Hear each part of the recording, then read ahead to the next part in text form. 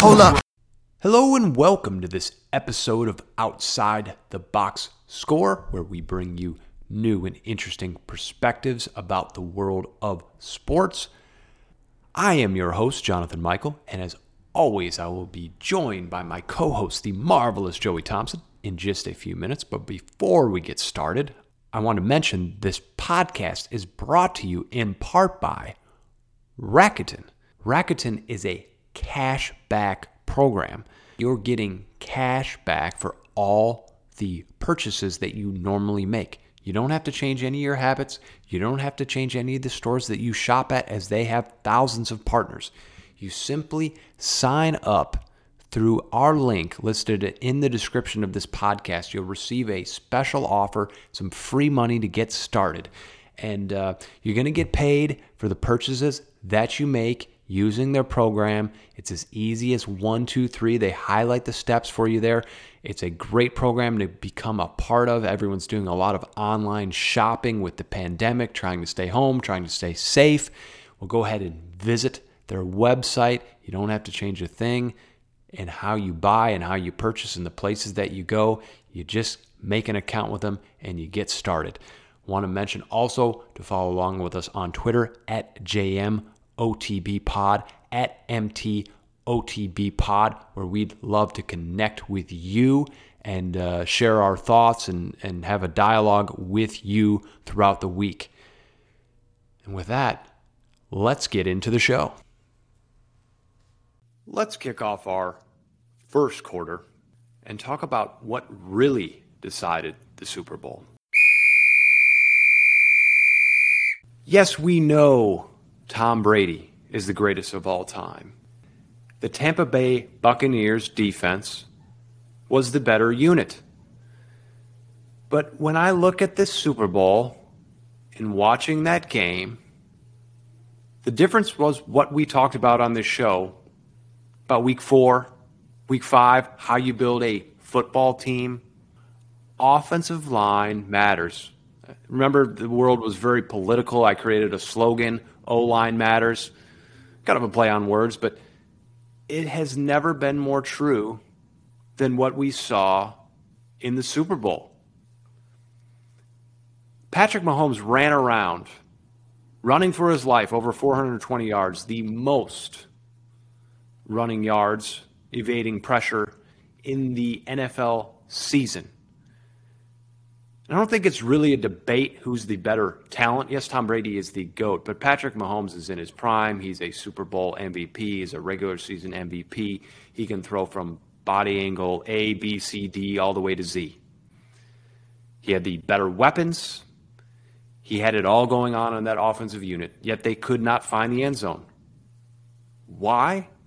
Well, because their left tackle got injured, and they moved 3 different players around to retool that line, and they simply could not block Tampa Bay's defensive pressure.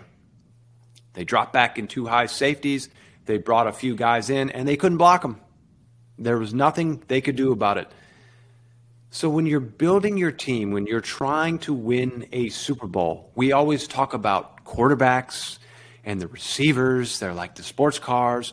And the defense, people say defense wins championships. Sometimes it does. Tampa Bay did make that case. But that defense was made by the Kansas City offensive line. They couldn't block anybody. If you're trying to build a Super Bowl champion, you got to have that offensive line, because guess what?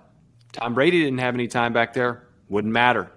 He's kind of like 43 years old, and he's got nice pocket presence and moves around a bit, but not quite exactly mobile like Patrick Mahomes. It would have ended worse for Tom Brady than it did for Mahomes. It's the O-line, Marv.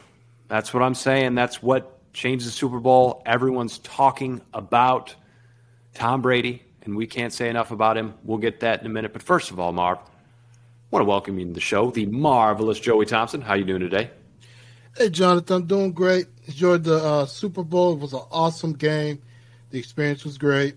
Of course, it was in my backyard, basically here in Tampa Bay. So, after they won, it was great seeing the celebration. It was beautiful, and the weather was nice. Great Super Bowl. Yeah, it was a very good game. I enjoyed it thoroughly, maybe because I have a soft spot for Tom Brady, who was a very big deal, obviously, in the game. I think he made a huge difference, and I know we'll get into that. But I say, Marv, I started it week 4. I think then week 5, if I'm not mistaken, somewhere around that time, we talked about how Tampa was the special team that was maybe not the best team, but cut out to win the Super Bowl this year. So we're kind of on fire on this Super Bowl. The offensive line made a huge difference. That special team made a huge difference in the Super Bowl, and they ultimately won. They said the ratings were down, Marv. You think people were frustrated with watching Brady again, or I think it has something to do with the cord cutting and the streaming. They can't quite get that numbers down. I believe so. It deals with a lot of people were streaming, especially here. And there was a little report out there that more people in Boston were watching the Super Bowl over people in Tampa Bay. Well, to correct that report, a lot of people here in Tampa Bay were in bars together. They were at watch parties. Because Florida, man. Here in Florida, it's, basically there's not many restrictions. So that's why that number is a little skewed. I feel like the ratings may have been affected because of that, because a lot of people down here were getting into bars and watch parties, man. And it was a great experience. The whole city was on fire that weekend. There's something funny about that number. I don't totally believe it. But let's get back into the football game. Kansas City had the better weapons, the better talent. You and I both agreed. We picked the Bucks on the spread plus 3.5. That became more obvious as the week went on. But I thought Kansas City they kind of showed me more. They were the better football team overall. I thought they would. It's tough to bet against them, but here we are in the Super Bowl. Not only they lose, they get blown out. What did you see in the game? What happened? Why did that happen? The biggest thing I noticed was the Buccaneers constantly put pressure on Pat Mahomes. He was the most pressured quarterback in Super Bowl history. I believe they put pressure on him 92%. It was a number in the 90s, but it was a really high number, and that's something you've never seen before. But what that tells me, that was great coaching by Todd Bowles. He noticed a weakness, and he attacked it. And they constantly put pressure on Mahomes all night. And they weren't even really blitzing. The times they blitzed, they did a cornerback blitz, which was really neat. And I don't think the Chiefs expected that because they blitzed both corners from the outside, and then they put the safeties in coverage. And even then, I believe that was a throw that he made to it was Tyreek Hill when he hit him in the face mask. That's when they blitzed the corners. They were coming after Brady all day and exploited that weakness that we've been talking about, which was the injuries on their offensive line. They were missing their star left tackle, and then they were missing also their starting right tackle, Schwartz. And people forget they were also missing their star right guard, who opted out in the beginning of the year. So this Chiefs offensive line was basically patchwork. They had Mike Remmers in at right tackle, and he was getting lit on fire. That name sounds familiar?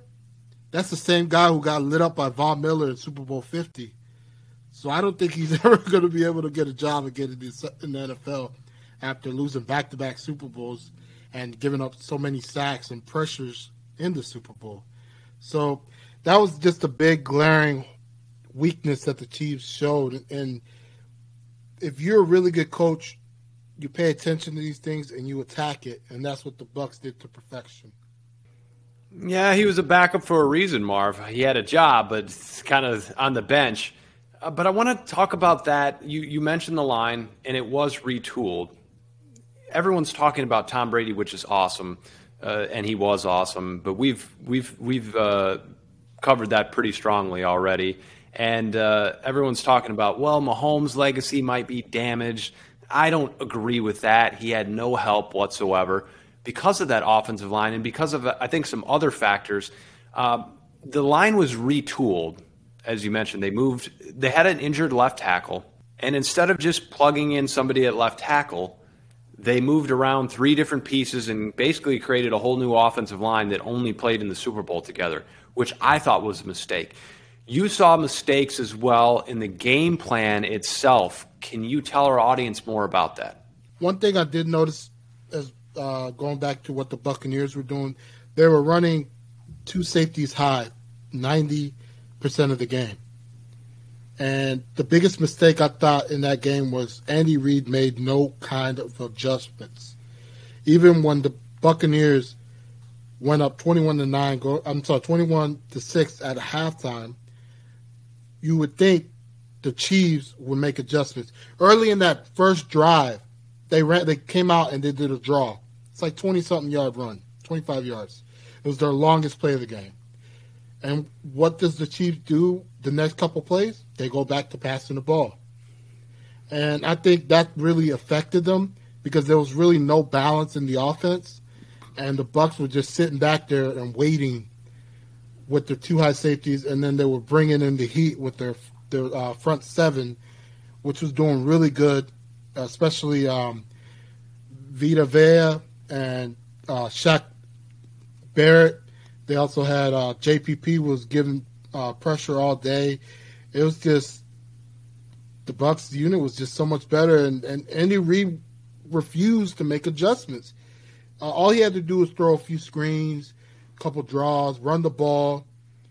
I mean, I understand Clyde Hilaire has not been the same since the Saints game when he got injured, but they also had Le'Veon Bell and Darrell Williams. Mix it up a little bit. I believe Mahomes threw over at least 49 pass attempts. And then if you look at their running attempts, it was the only person running was Pat Mahomes running for his life. And that really affected them. And I felt that Mahomes was trying to make something out of nothing. And he was forcing bad passes the majority of the time. And fortunately, two of them were intercepted. And that basically put the cherry on top of the game and iced him. I want to be clear in saying that Todd Bowles deserves co-MVP because even with that offensive line, it's not easy to stop Tyreek Hill, and it's not easy to stop Patrick Mahomes. But the game plan, as you mentioned, was not good on the Kansas City side whatsoever, and everybody has a bad day. I get it. Andy Reid, it doesn't change my opinion of him, Hall of Fame head football coach. Wouldn't want him to go anywhere if I were a Chiefs fan. But I got to wonder, his son gets into a car accident under the influence, injures children, almost kills them, and it's not an indictment on anybody's character. People make mistakes. That's not what I'm getting at. Certainly not a mistake you should make, though. But on Thursday, can't help but wonder if that didn't cloud the judgment of Andy Reid trying to make a game plan from Thursday until Sunday. And then within the game, what was that? He said threw for 43, 49 times, whatever it was. It's a lot of times with no offensive line. And Andy Reid also showed the ability to commit to the run. That's been one of the knocks on him, as you kind of alluded to, that he won't commit to the run, but he did it against Buffalo in the regular season. You guys want to play too high safety? You want to stop our deep threat? Okay, we'll just run it every play for 5 yards, 7 yards, 8 yards, 9 yards. Maybe he felt they couldn't do that with the offensive line, but as you said, balance, balance, balance. They were overmanned at the line, and there was nothing they could do about it other than mix it up, and they didn't do that. And they weren't down by all that much the entire game. I know it ended 31-9, but they were in it for a lot of the game. It was 21-6 at halftime. They made a stop on the goal line. That was a momentum swing. I mean, they had plenty of time in that first half to make up for it. It wasn't 21-6 until the very end of the half. Before that, it was 14-6 and 7-6. I mean, they were in the game a lot, and they didn't run at any point in time. So, it was a great Super Bowl. Tom Brady, 7 rings, incredible. But all those receivers, not so useful when you can't block for them. O-line matters. It's never been more true than it is today. Let's kick off our second quarter. Talk a little bit about drama in Seattle. You may have heard by now, Russell Wilson went on The Dan Patrick Show. Mr. Rah-Rah, Go Hawks, says everything perfect. You think he's a scripted politician. That Russell Wilson went on Dan Patrick and said that he was unhappy with his team, the Seahawks. He'd like a little bit more say. He'd like to do things a little bit differently. Whoa, public criticism of Mr. Go Hawks. You know, he ends every single speech or appearance with that little cheesy line. And Russell Wilson, I've always liked him, but he's had a lot of doubters, a lot of haters, a lot of questions from within inside the locker room of his teammates. Little rumblings, not to the level of Carson Wentz, but not one of the guys, not a dog. Are we now seeing Russell Wilson's real self? I'm sorry, Mr. Rah-Rah, Go Hawks, marrying a pop star. I don't see it. Pippi Longstocking, no, that's not it. I think there's something beneath that level. And I think we're starting to see it. And in an age and in an era of social media where there's cameras on all the time, there's access to everyone's thoughts 24/7, it's hard to hide who you are. And if you do, people know it. They know it's inauthentic, they know it's fake, and they know it's false. And Russell Wilson was playing that politician, that perfect character for too long. And it was wearing thin. And he's finally showing his true self. And while some of you may think that this is not a good thing, oh, drama in Seattle, I'm going to tell you this is a good thing. They need some drama in Seattle. Their offense is from the dinosaur age. He should be unhappy about that. He should make his voice heard about acquiring offensive linemen that will protect him. And the other point, throughout history, throughout sports, America has shown, the world has shown that we appreciate players, people that show their true selves. Remember when Tom Brady was Mr. I'm the team guy, whatever Belichick says. Then he goes to Tampa. I think everybody likes him a little bit more. He's become more relatable. He's shown more of himself in Tom versus Time. And then I look at LeBron, Mr. Cleveland. We're going to do it the right way. We're going to do, he's kind of Mr. Friendly. And then he goes to create Mr. Super Team, and he's gained the respect of a lot of people. So I think the movement towards individuality and speaking your mind is important. It's a good thing. It garners respect of teammates. And Russell Wilson's best is yet to come by being his real self. Marv, we see the drama in Seattle. And can't help but wonder, do you think that this is a positive for Russell Wilson? And where do we go from here? Will they trade him? Is he that unhappy? What's the situation looking like from what you're hearing? This is a big positive for Russell Wilson.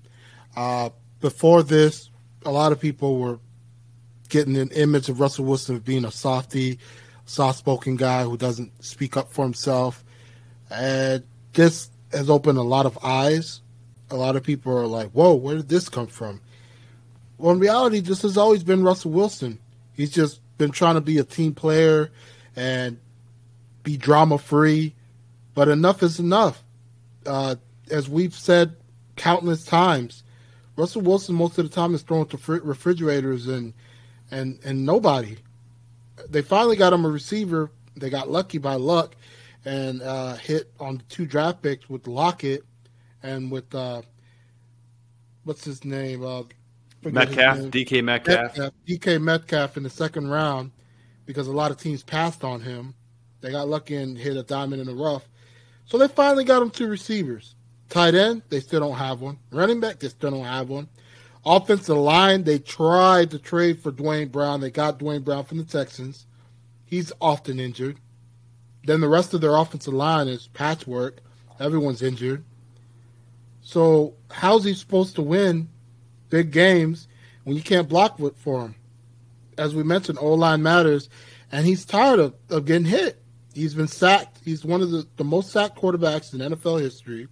He gets sacked at least 40 times per season on average. That's the most by anyone. And you can take a look at the stats and look it up. It's the truth.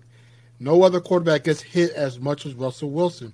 And yeah, you may say, well, he runs around a lot. But it's not his fault that he's running around a lot, because the offensive line lets pass rushers through, and he has to make something out of nothing. As we've seen, they call it the backyard football, which him and Lockett have down pat really well. And sometimes it works out really well, and sometimes it doesn't. And it turns into a multiple interception game.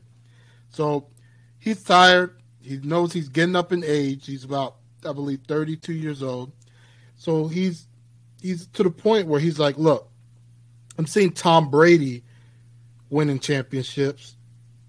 And his team, the reason they won, his team listened to him when he asked them to bring in Gronk, when he asked them to bring in AB, when he asked them to bring in other players like Leonard Fournette. The Bucs listened. At the end, the result was they won the Super Bowl. And he's seeing that. And we saw, if you watch the Super Bowl, he was sitting right next to Roger Goodell in the press box. And what a coincidence, after the Super Bowl, that leaked and got out to the public. Russell Wilson is not happy, and there is a possibility. There's already odds out there on trades. The Seattle Seahawks have received countless calls, and they keep telling everyone he's not available. But that's a lie, because if you're still picking up the phone, it's because you're waiting to be blown away. And back in 2018, there was a rumor out there that Seattle was willing to trade Russell Wilson to the Browns for the first pick in the draft. One of the rumors that was out there was Seattle was willing to make a trade with the Cleveland Browns and then draft Josh Allen. That was big, but the Browns weren't going to do that. So Seattle was turned down at that moment. So if there's a chance and a team offers up to 3 first-round picks, which I believe that would be what someone of Russell Wilson's caliber is worth, then Seattle will listen. So you said some interesting things, and I totally agree with you. That rumor was validated by very credible insiders, and I had actually personally forgot about it, so thank you for reminding us. It kind of just shows the disillusionment between Seattle and Russell Wilson. For whatever reason, they don't love each other as much as they should. And I think it's actually more on the Seattle side. They don't love him as much as they should. Because you said that Seattle got lucky in drafting some wide receivers. And yes, it may be looked at that way, so I'm not saying that you're wrong. They found some nice talent fell to them. But I would argue it's not luck. I would say it's Russell Wilson. DK Metcalf came into the league, and the scouting report was basically a bodybuilder that couldn't run routes. Yeah, he's fast, but that Russell Wilson playground football, DK Metcalf, it created him. The same thing with Lockett. Kind of fitted into the Russell Wilson mold. Russell Wilson created him. And then there's Will Dissly. Remember when he was on fire until he got injured? Like, who's Will Dissly? He blocked in college. He's nobody. And pair him with Russell Wilson, and he's awesome. There's a couple things that I'll say, though, some positive and some negative as well to the Russell Wilson Seattle side. The problem has always been, to me, Seattle's offense. I call a better offense on Madden, and I'm not joking. And I don't spend a lot of time all day trying to figure out what those plays are going to be. So it definitely has to do with this prehistoric offense that they run from the 1980s and have continued to run. They interviewed Adam Gase. What the heck? Again, another disrespect to Russell Wilson. He is the most sacked quarterback, Marv. The one thing I'll say to that to defend Seattle is he's not great on the script. He's more of a playground player, and he creates some of those sacks himself. If you watch the tape, he does create some of those sacks himself, though they should definitely get him offensive line because their offensive line is pretty bad. And to let Russ cook, he needs a sufficient offense, a good play caller, that means, and an offensive line. And he doesn't have it. And again, O-line matters. We're seeing it again and again with these quarterbacks that are struggling and that want more. Deshaun Watson doesn't have a very good offensive line either. So that's the key to making a quarterback happy to start. And then you can add the receivers because in order to get them open downfield, you have to have scheme and blocking, which they have speed. They just don't have the scheme and the blocking to get the guys open. Odds on him leaving, Marv, odds on him being traded. I would tend to agree with you that if you're picking up the phone, you'll listen to offers. You're interested in some way, even if it's only 10%. But if you're a Vegas handicapper, I know it's going to be plus, not minus. What's the number that you're going to give us? I would say plus 700. About plus 6 to 700. That's the odds, which means it's not likely, but there's still chance. I mean, once the reports dropped, there was already teams, like there was odds of like at least 6 teams that would be interested, or at least that would be able to make this type of trade. Mm-hmm. And when I looked at the list, the first team on there was Las Vegas Raiders, which I was shocked to see. Also saw the Dallas Cowboys, the Miami Dolphins, the Denver Broncos, and I believe another team was on there. I don't remember if it was the Jets, but it was about 6 teams that was on that list. And for Vegas to drop a list of teams where there's smoke, there got to be a fire. So that means Seattle at least is listening, and potentially those probably could be teams that already have checked in on Russell. Yeah, plus 700. So that would be, you bet 100, you make 700 back for a total of 800. You get 7 times your money in return.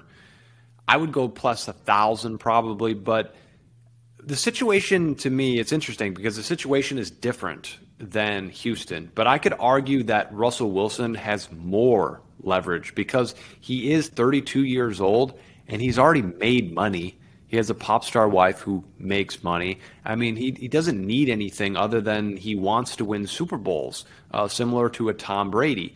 And that's the evolution I see happening here, where Tom Brady was always, yes, whatever Mr. Belichick says, and Mr. Kraft and Mr. Nice Guy. And people respected him because he won a lot. But now in Tampa, he is so revered and respected because he's one of the guys. He's a voice of the team. He's a voice of also excellence and unbelievable performance. He holds people to a standard, but he walks that line. And I'm looking forward to Russell Wilson walking that line, to being his authentic self, because nothing is ever sunshine and rainbows for everybody all the time, and that's how he acts. And that's just not true. And his teammates, fans, they know that. And we're finally going to see the real Russell Wilson. I'm excited about it. And if it's better somewhere else and they can get him somewhere that's going to respect him, I'm for that as well. Let's kick off our third quarter and talk a little bit of the NBA. Is there one thing, something unexpected, that could stand in the way of the defending champs? So we've talked about it a little bit on the show. We've been covering mostly NFL, but we're shifting into a little bit of NBA. And we said that the Lakers should be the favorite to win the championship. And I still do believe that. They have the best duo out there. They have the deepest roster in the NBA. And after all, they are defending champs. But there's a little thing sneaking up on them. And I'm going to tell you what that is. The Los Angeles Lakers had played back-to-back-to-back overtime games. One of those was multiple overtimes. There's a little thing called injury that can sneak up when this happens. Remember, this season in the NBA is unprecedented. They played until October. They start up again a couple months later. The offseason was shorter. LeBron is now older. I know he seems superhuman, but he is 36 years old, and Anthony Davis is about as fragile as they come. He's already nursing an Achilles injury. Ever had one? I have. It's not fun. It hurts. It bothers you on a daily basis. And for somebody as fragile and big as Anthony Davis, it's not a good thing. So I'm here to tell you that the Lakers should go to the NBA and say, hey, we'd like to rest some of our players, because that's against NBA policy right now. They call it load management. And load management is not allowed in the NBA. You can get fined for sitting players without injuries. I would go to the NBA and say, hey, we have an unprecedented season. Our guys just won the championship. They had the least amount of time off. I have old players. I have fragile players that need some rest. So we are going to rest them. And the NBA should oblige, but if they do not, I would tell them to kick rocks. The fines that it would take to cover this is pennies out of LeBron James' pockets. It's the Los Angeles Lakers, the biggest international brand in the NBA. Pay the fines, because the last thing that I want to see is another team eliminated from contention in the NBA, which we're already struggling from. The Warriors don't have a contender there because no Klay Thompson. And I don't want to see another team eliminated, and then we're left with basically Brooklyn and the Clippers, because our championship contenders are already minimal. So the Los Angeles Lakers, LeBron James, Frank Vogel, whoever it is, they better put their heads together and figure this out, because they need to do it to protect their chance to repeat as NBA champions. Marv, I look at the Lakers. I see 6-game winning streak. It's taken a lot out of them. The season last year took a lot out of them, of course, being out of their routines, being in a theme park for 3 months. It's just too much. At a certain point, your body gives out, either consciously or subconsciously, and that's what I foresee happening to the Lakers if they do not load manage here. Do you agree or disagree with that assessment? I fully agree. What the NBA is trying to do is rush these games, and a team like the Lakers, they're pretty up there in age. If you look at all the guys on their team, they have a lot of older guys, and in the long run, if they're able to preserve their bodies by playing less games or taking more breaks in between games, then they'll be better off come playoff time. See, one thing I don't like is what the NBA is doing currently, which a lot of players are really upset about, is they're trying to force these guys to play the All-Star game. Originally, when they first agreed to the new CBA for this season, they said there was going to be no All-Star game, and the players agreed to that. Now the NBA is coming around, and they're saying we're going to have an All-Star game after all in Atlanta. And a lot of guys like LeBron and big-time players like Dame Dash out there in Portland are really upset because they're blindsided. They thought they were going to get that week off to rest their bodies. Because at the end of the day, they're going to be in the playoffs, and they need to rest their bodies so they could be healthy to be able to play those 7-game series. That's 40 extra games the Lakers will have to play if they make it to the NBA championship again. So right now, the NBA has to find a way to be more lenient with their rules when it comes to load management, because they're going to end up forcing the Lakers' hand, and it's going to be a standoff that the NBA is not going to want to deal with. And that quality is going to suffer if any of those star players from the Lakers get injured, or any of the star players from any other team gets injured, because the NBA stubbornly does not want to alter their rules to help these guys stay healthy.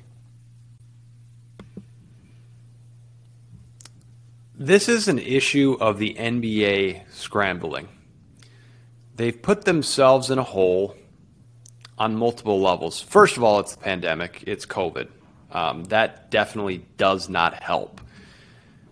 But now they're scrambling to have an all-star game. When players don't want it, it creates unhappiness so that they can create eyeballs and revenue. And I think it's very short-sighted, because it's not a great PR look for NBA fans. Tend to be more, let's call it woke and younger. So that's kind of the more of the group that's afraid of COVID. And you're going to do it during COVID. LeBron hates it. As you mentioned, Dame Lillard hates it. These are the biggest voices in the NBA, and they're not even going to show up. It's not going to make you that much money. But they created this revenue shortfall on their own by allowing what has happened to the league to happen. Star mobility is one thing, but to have guys wake up on the wrong side of the bed one day and grant their trades 5 days later is an entirely different problem. And we've talked about that already on the show, where it's just there's 3 teams that are relevant. There's Brooklyn, the Clippers, and there's Brooklyn, Clippers, and Lakers. That's it. I mean, Milwaukee, that's a cute story, bro, but it's Milwaukee. They just lost to Phoenix the other night. I don't take them seriously. Come on. Do we? And we have some nice upstart teams that are a good story to watch. Utah, the Nuggets. I think the Nuggets could contend outside shot if everything broke right for them. But they're upstart. They're a couple of years away. So the NBA has a problem. They have a ratings problem because of some injuries as well with Klay Thompson, and the Warriors are irrelevant. It's a big problem. I don't know how you fix it. We've talked about it before. But it's certainly not trying to milk every penny. That never works out. And the All-Star game, as you mentioned, is a disaster. They need to be lenient and they need to be flexible. Adam Silver has done a very good job of that, I think, so far. They're kind of divulging from that because I think you and I would both agree on this, Marv, that is it not just great to have games and have revenue compared to no revenue? Yeah, it is. And the more eyeballs, the more money that the NBA gets to pocket. I understand that they need the money and the TV revenue for their next salary cap, which is going to affect everyone. They still haven't mentioned what it's going to be, but I'm sure it's going to be under at least under a number that no one really expects, and it's going to change everyone's way of thinking and the way teams are built for the next season. So we're going to see it's a big sacrifice by the NBA because, as we said, they're rubbing their stars the wrong way. As LeBron said, does he want to play in it? No. But it's his obligation, so if he gets voted in, he's going to show up. Of course, against his own will, but he's going to show up, and that's not a good look for the NBA. Yeah, it's not. And if they have to cut some salary cap, to your point, I don't think that's the worst thing in the world. I never want to take away anyone's ability to earn the most money possible. But, I mean, guys coming off the bench, averaging 10 points, making $10 million a season, this is getting a little bit ridiculous in terms of what they're paid. And I think it's feeding the culture where it's creating these super teams or guys playing for almost nothing because nothing is like $3 million, and they already earned $15 million for being a bench player somewhere else. So it's like, okay, if I can go play with LeBron for $3 million, or I take a trade and take a pay cut, I make 30 instead of $40 million. If you put a little pressure on them and money matters a little bit, I think we could actually see a better product. So I don't think it's the worst thing in the world. Again, not rooting for anyone to make less money. That's not my point. But logistically, it kind of makes sense. I think that would actually maybe help the NBA. So to me, it's about doing the right thing by your employees, your players, and by doing the right safety things and public opinion things. And I don't want to make a statement about COVID dangerous or not because I know 50% listening on one side, 50% listening on the other side. But I just think it's bad optics to force an All-Star game that nobody cares about anyways. Who watches the NBA All-Star game? I watch the dunk contest and the three-point shooting because I'm bored on a Saturday night, but it's not something I stop my world for. And I've kind of seen, haven't we seen every dunk already? Is there any dunk you haven't seen, Marv? They're all pretty much carbon copies every year. It's the same. The creativity levels have dropped. We basically have seen everything. It's 20. Well, we're in our late 20s, early 30s, and we've seen them all. Yeah, and to defend them, the creativity has dropped, but it's no longer about the dunk. I'm going to wrap it up with this. It's not about the dunk. It's about what car you can bring and what candle you can blow out. It's all about this like artistic creativity, which is why I watch it, because that's cool. But at a certain point, human performance only goes so far, and you can't do 980 dunks. I mean, 360 is about it.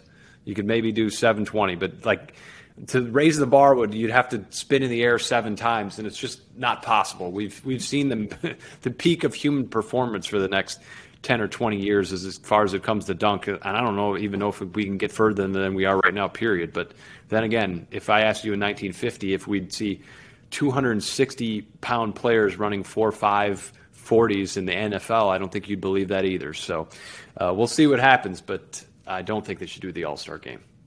And with that, let us shift into our fourth quarter. We'll give you the quick hitters from around the league and our takes, and we do that quickly. Not a lot of news this week, so we only have a couple points. We're going into the NFL here. Marv, I know you saw it. The Bucs Super Bowl parade. Tom Brady had a little bit of too much avocado tequila, and he threw his 7th Super Bowl trophy around from boat to boat. That was interesting. What did you make of it all? I loved it. It showed the confidence Tom Brady has in Gronk making another catch. At this time, he saved the trophy from going to the bottom of the Hillsborough River. So I liked it. I thought it was fun. Shows a different side of Tom. When do you ever see Tom smile from side to side like the other than winning his championships? He's just having fun. He's enjoying himself. It was great. You mentioned Gronk. It was one last catch. I have to say, in the Super Bowl, I was surprised that Gronk was such a part of the game plan, and I guess so was Kansas City. That's why he was so successful. It was like they signed him for that one particular game, which was the Super Bowl. But the celebration, I loved it because it made Tom Brady very relatable. He got hammered just like you do with your buddies. He threw the Super Bowl trophy around. He's a fun guy. He's having fun. It may mean a little bit less in terms of value because it's his 7th, so it's like, whatever, I'll just have him make another one. But it was pretty cool. It made Tom Brady very one of us and relatable to just blow off steam and have fun after a COVID pandemic and working his you-know-what off for 7-8 months as he does every single season. I'd say 12 months, and I think he takes a day or two off to celebrate the Super Bowl and then goes back to work. But it was pretty cool. Marv, we've been told that Carson Wentz trade is imminent, but that's been several days now, and it's still not done. What are the odds-on landing spots for Carson Wentz? What are you hearing? So what I'm hearing is Carson Wentz would love to play for the Colts, but the Eagles already have offers from multiple teams, and the best offer I'm hearing is coming from the Chicago Bears. But the Eagles are dragging their feet, and their expectation is they want to get a package similar to what the Lions got for Matthew Stafford, which is unrealistic due to the fact that Carson Wentz is coming off of a down year. So right now they're dealing with a kind of like a old Western standoff where they're just seeing who makes the first move. And I feel at the end of the day, at this point in conversations and trade offers, he's going to end up being a Bear. They're going to have to take that offer. I just don't know why they're currently dragging their feet. I guess they believe Carson Wentz that the Bears are going to get Carson Wentz of the 2017 season, but that's not happening. So if they don't, they're going to be left with a big mess on their hands. And if Wentz is still on the roster, that's going to be tough to, fix that relationship after they attempted to trade him multiple times to other teams. What's interesting about this is with the Eagles, I think of them or have thought of them as a well-run franchise. For many years, stable ownership, Jeffrey Lurie. I think entirely differently about that now. You fired Andy Reid, who he does pretty well in Kansas City if you haven't seen. You blow it with Carson Wentz, who was a Super Bowl level quarterback, and I'm not sure if that's all on him or not, but there was some sort of toxic culture going on there where the backup was always the favorite, and he was overlooked and disrespected. And I think that at least gives me hope that Carson Wentz will recover to close to his MVP form and what he was. Just even a year ago was very good. But I think it just wore on him at a certain point. And this is now driving down the price. If Indy's not interested, guess what? It's only Chicago, and they're going to lower their offer. And if you want to trade him, you can trade him. If not, then no. So this is a poorly run franchise. Like the rest of the NFC East, I always thought of them as a class of the NFC East. But now the Washington football team actually looks like the best run franchise in that division. I should step that back a little bit because I do like Joe Judge, and I think he's getting them on the right track in New York with the Giants. But they've been a mess for a long time, as have the Cowboys. And the Washington football team were as well. Now Ron Rivera and Joe Judge are bringing structure. The Cowboys are still a joke, and the Eagles look like a joke. So we'll see where that goes, but agree with your assessment there. Finally, since we're in the mood of predicting quarterbacks and where they'll be, do you have a landing spot for Deshaun Watson as that drama continues? Will he be a Texan or will he be elsewhere? As much as this pains me to say, being a Denver Broncos fan, I believe the best landing spot for Deshaun is going to be the New York Jets. The Texans insider, John McCain from Houston, he mentioned, he was interviewed a few days ago, and he mentioned the Texans are going to hold on to Deshaun, but if they do decide to trade him, it's going to be the Jets because the Jets do have the best package, as in being the number 2 pick, plus they have Sam Darnold and a couple young pieces they could throw in and make the deal work.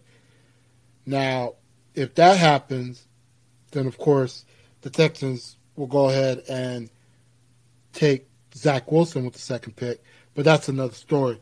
But at the end of the day, it's going to probably be the Jets and only the Jets. And Deshaun Watson has let it known. He's let everyone know that's his preferred destination, number 1 spot. So we'll see how this all plays out. I'm hoping it doesn't play out like that if they do decide to trade him. But the Jets are looking like they're in the driver's seat. Not exactly sure why he would want to be a Jet, which makes me question his decision-making in general, but I do support his desire to play for another football team. And I know he signed a contract, and you got to honor your contract, and I get that sentiment, but he's, 25 years old? Name the last 25-year-old who knows what the heck they're doing in life. I didn't. Somebody offers you $160 million when you're 25 years old, you tend to say yes because you didn't know that there was another option. Now it seems to be public opinion that there is another option, and I support it because they're not winning anything in Houston, and we've said it many times. There are consequences for your actions, consequences of Tom Brady's actions, sacrificing, obsessing, being incredibly dedicated. The consequence was positive. It was a Super Bowl. There are consequences for negative actions. The Texans let Bill O'Brien run their franchise into the ground. And just like when you file for bankruptcy, your life isn't over, but you need to cut back and you don't get to go out to dinner every night anymore. And that's what the Texans need to do. I think it's actually in their best interest to trade him because they need to reset the franchise because it's such a mess. So this is a win-win for everyone. I guess unless Deshaun Watson goes to the Jets, and then I'll have to reevaluate that. But he does need to get out, preferably not the Jets.